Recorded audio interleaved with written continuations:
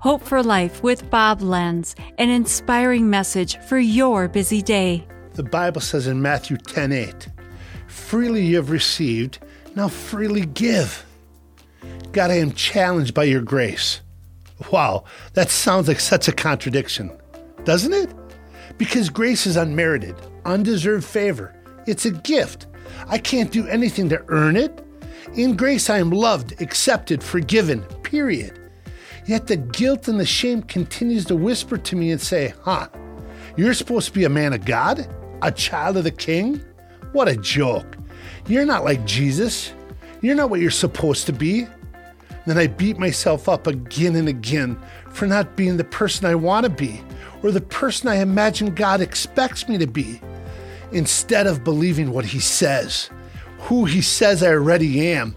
I am both broken and self-assured, because in my brokenness, I still know that I am God's possession, and I will believe and become what grace says I am. Then I will offer it to others. Take that, enemy. This has been Hope for Life with Bob Lenz. Discover more at lifepromotions.org.